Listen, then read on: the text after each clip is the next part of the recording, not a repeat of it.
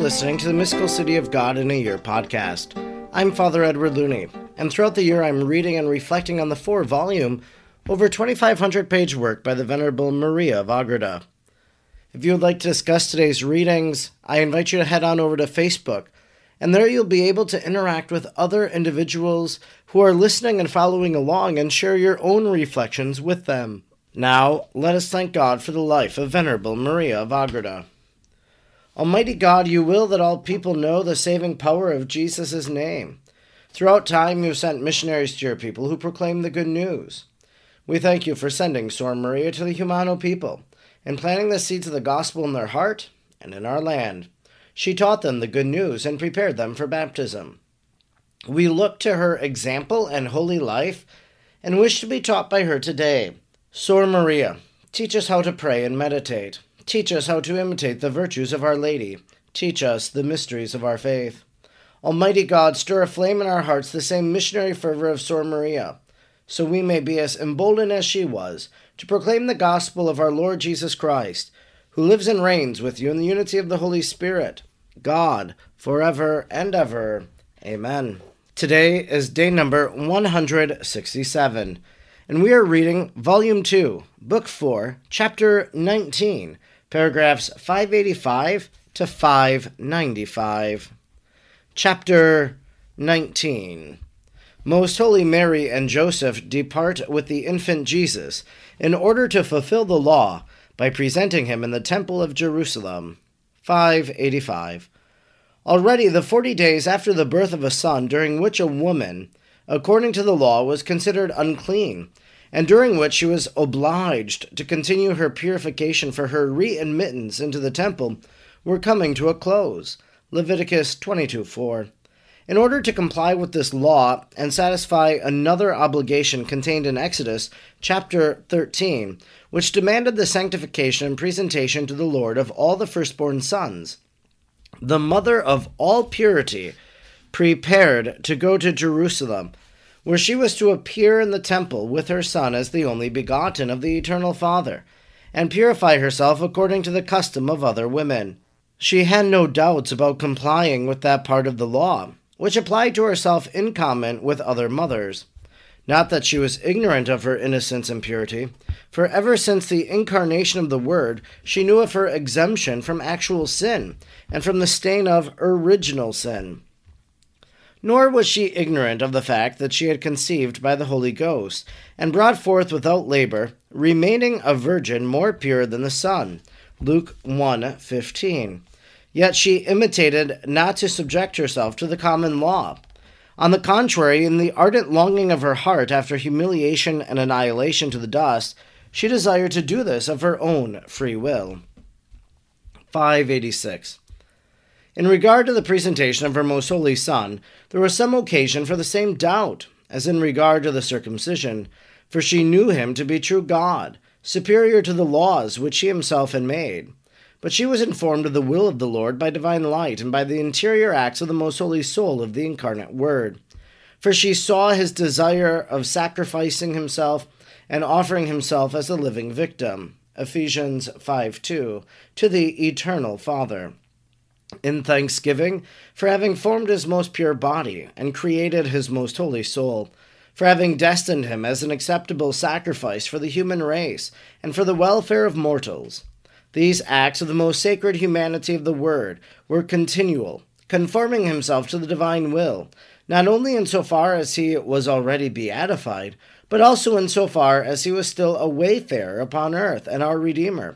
Yet, in addition to these interior acts and in obedience to the law, he wished to be offered to the Eternal Father in the temple, where all adored and magnified him, as in a house of prayer, expiation, and sacrifice. Deuteronomy 12:5. 587. The great lady conferred about the journey with her husband, and having resolved to be in Jerusalem on the very day appointed by the law, and having made the necessary preparations, they took leave of the good woman, who had so devotedly entertained them. Although this woman was left in ignorance of the divine mysteries connected with her guests, she was filled with the blessings of heaven, which brought her abundant fruit.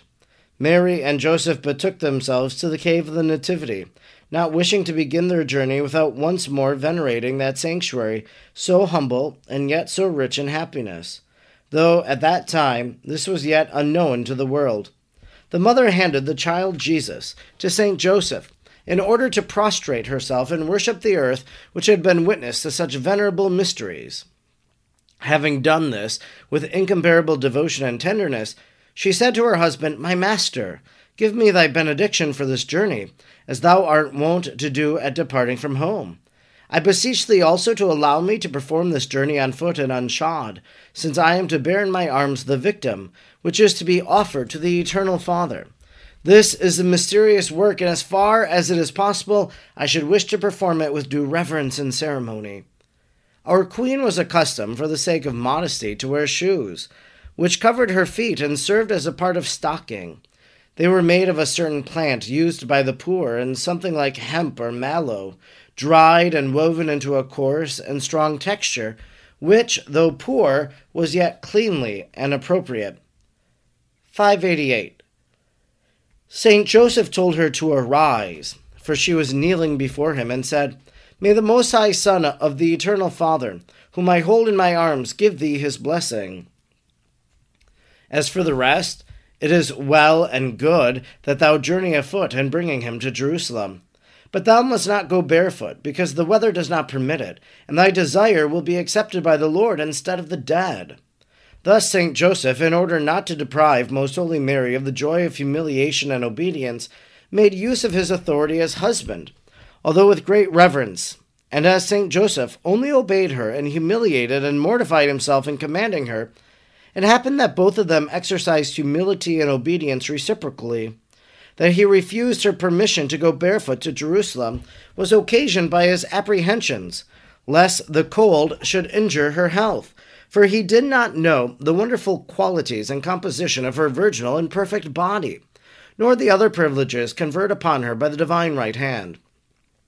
The obedient queen made no reply to the orders of her husband, and obeyed his wish not to go unshod. In order to again receive in her arms the infant Jesus, she prostrated herself on the earth, thanking him and adoring him for the blessings which he had wrought for them, and for the whole human race in that cave. She besought his majesty that this sanctuary be held in esteem and reverence by the Catholics, that it remain in their possession, and she again placed it in charge of the holy angel who had been set as its guardian. She covered herself with a cloak for a journey, and receiving in her arms the treasure of heaven, she pressed him to her breast, tenderly shielding him from the inclemency of the wintry weather. 589. They departed from the cave, asking the blessing of the infant God, whom his majesty gave them in a visible manner. Saint Joseph placed upon the ass the chest containing the clothes of the infant and the gifts of the kings, destined for their temple offering. Thus began the most solemn procession which was ever held from Bethlehem to the temple in Jerusalem. For in the company with the Prince of Eternities, Jesus, the Queen, his mother, and Saint Joseph, her spouse, journeyed the 10,000 angels that had assisted at these mysteries, and the other legions that had brought them from heaven the sweet and holy name of Jesus at the circumcision. All these heavenly courtiers passed along in visible forms so beautiful and shining, that in comparison with them all that is delightful or precious in the world is less than dirt or mud, compared to the finest and purest gold. And in their splendor they obliterated the sun in its brightest light, and would have turned night into the brightest day. The heavenly Queen and Saint Joseph rejoiced in their effulgence, while all of them together exalted these mysteries by new canticles of praise, in honor of the divine child about to be presented in the temple. In this fashion they journeyed the 2 leagues from Bethlehem to Jerusalem. 590. On this occasion, not without divine dispensation, the weather was unusually severe, so that without regard for the tender child, its creator, the cold and sleety blasts pierced to his shivering limbs, and caused the divine infant to weep as it rested in the arms of his loving mother. Being, however, moved thereto more by his compassion and love for men than by the effects of the inclemency of the weather upon his body, the mighty empress turned to the winds and elements, and as a mistress of creation reprehended them with indignation, that they should thus persecute their Maker. She commanded them to moderate their rigor toward the child, but not toward her. The elements obeyed the commands of their true and rightful mistress. The cold blasts were changed into a soft and balmy air for the infant, without diminishing their inclemency toward the mother. Thus she herself felt it, but not her infant, as on the other occasions already mentioned and yet to be mentioned. She addressed also sin, which she had not contracted, and said, O sin, how most disorderly and inhuman art thou, since in order to satisfy for thee the Creator of all things is afflicted by the very creatures which he has made and preserves in being. Thou art a terrible and horrible monster, offensive to God and destructive of creatures. Thou turnest them into abominations, and deprivest them of the greatest happiness, that of being friends of God. O children of men, how long will you be so heavy-hearted as to love vanity and deceit? Be not so ungrateful toward the Most High, and so cruel to yourselves. Open your eyes and recognize your dangers. Do not despise the precepts of your eternal Father, and do not forget the teachings of your mother, who brought you forth by charity. For since the only begotten of the Father has assumed flesh in my womb, he has made me the mother of all creation. As such, I love you, and if it were possible, and according to the will of the Most High, that I suffer all the punishments visited upon you from the time of Adam until now, I would accept them with pleasure. 591. During the journey of Our Lady with the infant God, it happened in Jerusalem that Simeon, the high priest, was enlightened by the Holy Ghost concerning the coming of the incarnate Word and his presentation in the temple of the arms of his mother. The same revelation was given to the holy widow Anne, and she was also informed of the poverty and suffering of St. Joseph, and the most pure lady on their way to Jerusalem. These two holy persons, immediately conferring with each other about their revelations and enlightenments, called the chief procurator of the temporal affairs of the temple, and describing to him the signs whereby he should recognize the holy travelers. They ordered him to proceed to the gate leading out to Bethlehem, and receive them into his house with all benevolence and hospitality. This the procurator did, and thus the queen and her spouse were much relieved, since they had been anxious about finding a proper lodging for the divine infant. Leaving them well provided in his house, the fortunate host returned in order to report to the high priest. 592. On that evening, before they retired, Most Holy Mary and Joseph conferred with each other about what they were to do. The most prudent lady reminded him that it was better to bring the gifts of the kings on that same evening to the temple in order to be able to make the offering in silence and without noisy demonstration, as was proper with all donations and sacrifices, and that on the way he might procure the 2 turtle doves, which on the next day were to be the public offering for the infant Jesus. St. Joseph complied with her request. As a stranger and one little known, he gave the myrrh, incense, and gold to the one who usually received such gifts for the temple. But St. Joseph took care not to reveal himself to any as the donor of these great presents.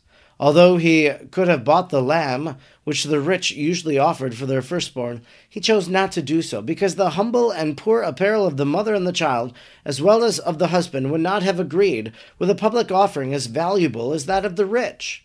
Matthew 8:20. In no particular did the Mother of Wisdom deem it befitting to depart from the poverty and humility, even under the cover of a pious and honorable intention. For in all things she was the teacher of perfection, and her most holy Son that of holy poverty, in which she was born, lived, and died. 593. Simeon, as St. Luke tells us, was a just and God-fearing man, and was hoping in the consolation of Israel, Luke 2:24. The Holy Ghost, who dwelt in him, had revealed to him that he should not taste death until he had seen Christ the Lord. Moved by the Holy Spirit, he came to the temple, for in that night, besides the revelations he had already received, he was again divinely enlightened, and made to understand more clearly the mysteries of the incarnation and redemption of man, the fulfillment of the prophecies of Isaiah, that a virgin should conceive and bear a son, and that from the root of Jesse a flower should blossom, namely Christ, Isaiah 7:14. Likewise, all the rest contained in these and other prophecies. He received a clear understanding of the hypostatic union of the two natures in the person of the Word, and of the mysteries of the passion and death of the Redeemer. Thus, instructed in these two high things, Saint Simeon was lifted up and inflamed with the desire of seeing the Redeemer of the world. On the following day, then, as soon as he had received notice that Christ was coming to present himself in the temple to the Father, he was carried in spirit to the temple. For so great is the force of divine enlightenment, whereupon succeeded that which I shall relate in the following chapter. Also the holy matron Anne was favored with a revelation during the same night concerning many of these mysteries, and great was the joy of her spirit on that account. For as I have said in the first part of this history, she had been the teacher of our Queen during her stay in the temple. The evangelist tells us that she never left the temple grounds, serving it day and night in prayer and fasting. Luke 1:27. That she was a prophetess, a daughter of Samuel of the tribe of Asher. She had lived 7 years with her husband and was now 80 years old. As will be seen, she spoke prophetically of the child's future. Instruction which the Queen of Heaven gave me. 594. My daughter, one of the misfortunes which deprive souls of happiness, or at least diminish it, is that they content themselves with performing good works negligently or without fervor, as if they were engaged in things unimportant or merely accidental. On account of this ignorance and meanness of heart, few of them arrive at an intimate friendship of God, which they can attain only by fervent love. This is called fervent precisely because of its similarity to boiling water. For just as water is made to boil and foam by the fire, so the soul, by the sweet violence of the divine conflagration of love, is raised above itself, and above all created things, as well as above its own doings.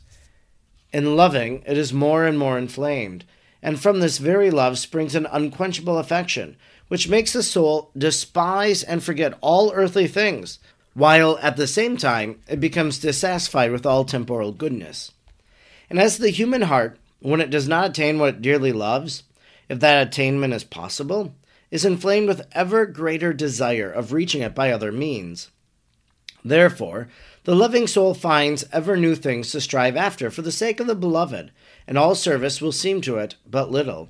Thus it will pass from good will to a perfect will, and from this to what will please the Lord still more, until it arrives at the most intimate union with him, and at a perfect conformation with the will of God. 595.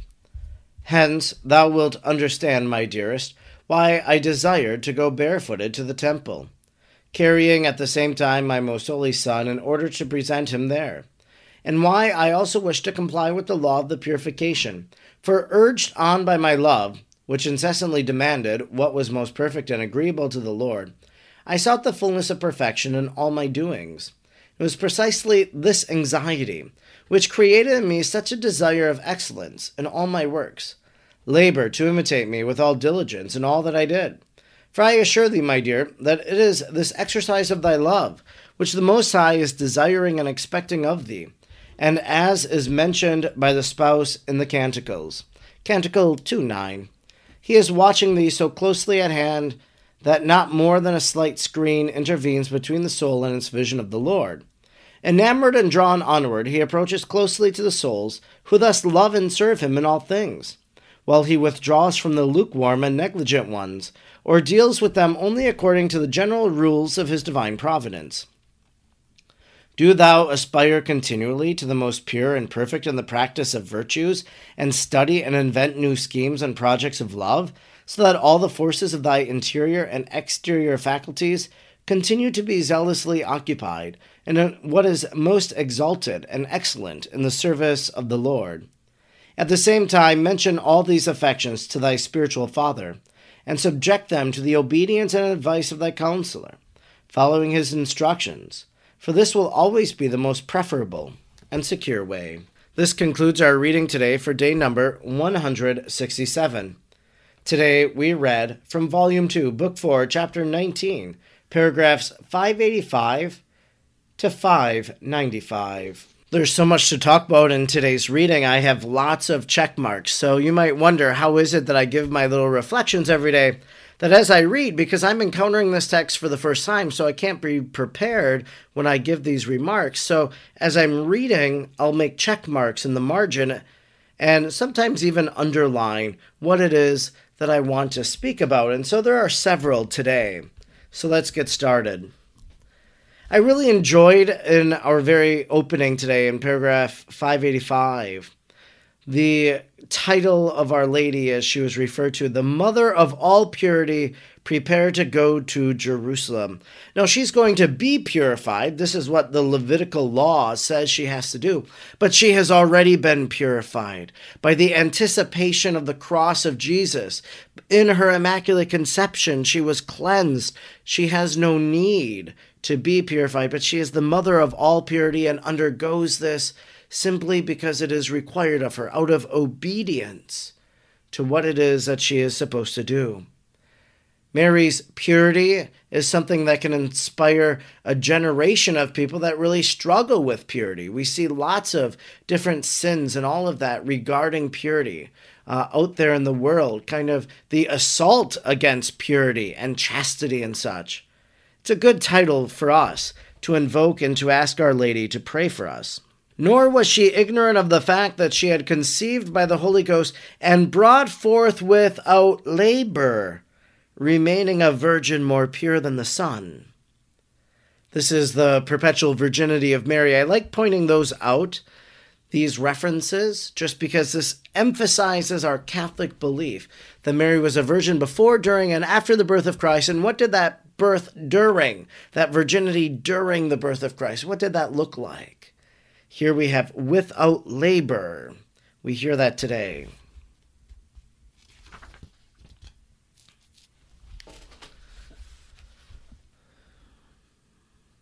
I beseech thee also to allow me to perform this journey on foot and unshod, since I am to bear in my arms the victim, which is to be offered to the eternal Father. Jesus being presented in the temple, he is being already referred to as the victim, the offering. Well, Jesus will be the victim. When he dies on the cross, that's his victimhood. And so he is the one who takes on all sin.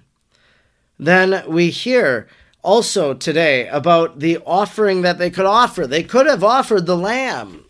They had enough from the gifts of the kings, but they were poor in appearance and offered the turtle doves instead.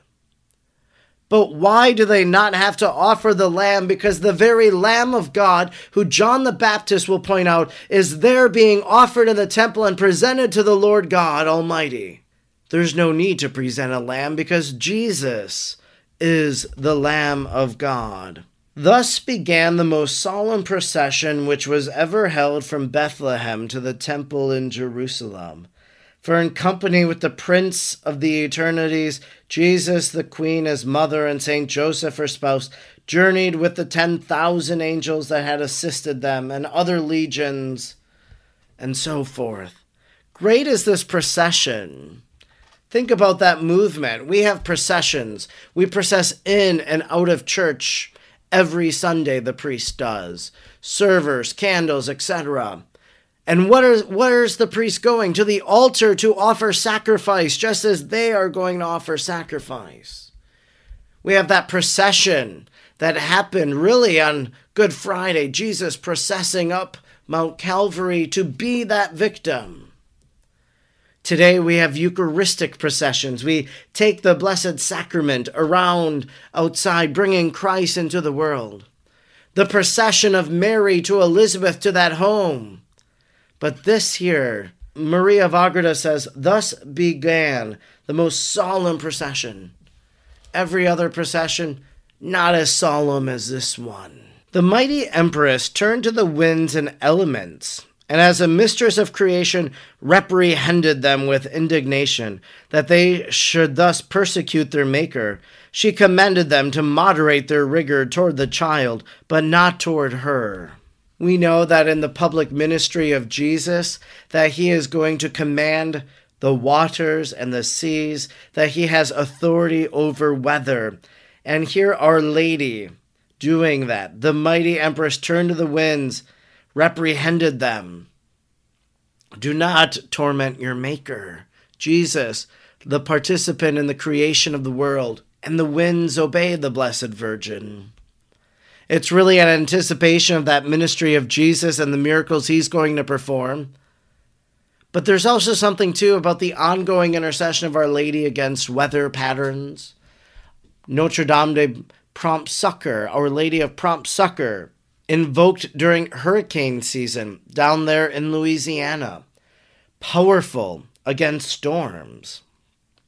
We see it already here during this most solemn procession to the temple in Jerusalem. And then you have the Holy Ghost who speaks to Simeon and to Anna, inspiring them. These two holy persons, immediately conferring with each other about their revelations and enlightenments, call the chief procurator. So they share what it is that they've been inspired with. And in that sharing, they are able to confirm what the Holy Ghost, what the Holy Spirit is saying to them. Do you have someone in your life that you can confer about these spiritual inspirations you might receive? Today was, in my opinion, a very beautiful reading. I hope you enjoyed it as much as I did. I'm Father Edward Looney, and I'm reading the Mystical City of God throughout the year. I'm grateful that you joined me today, and I hope you'll join me again tomorrow. Until then, may God bless you, and Mary pray for you.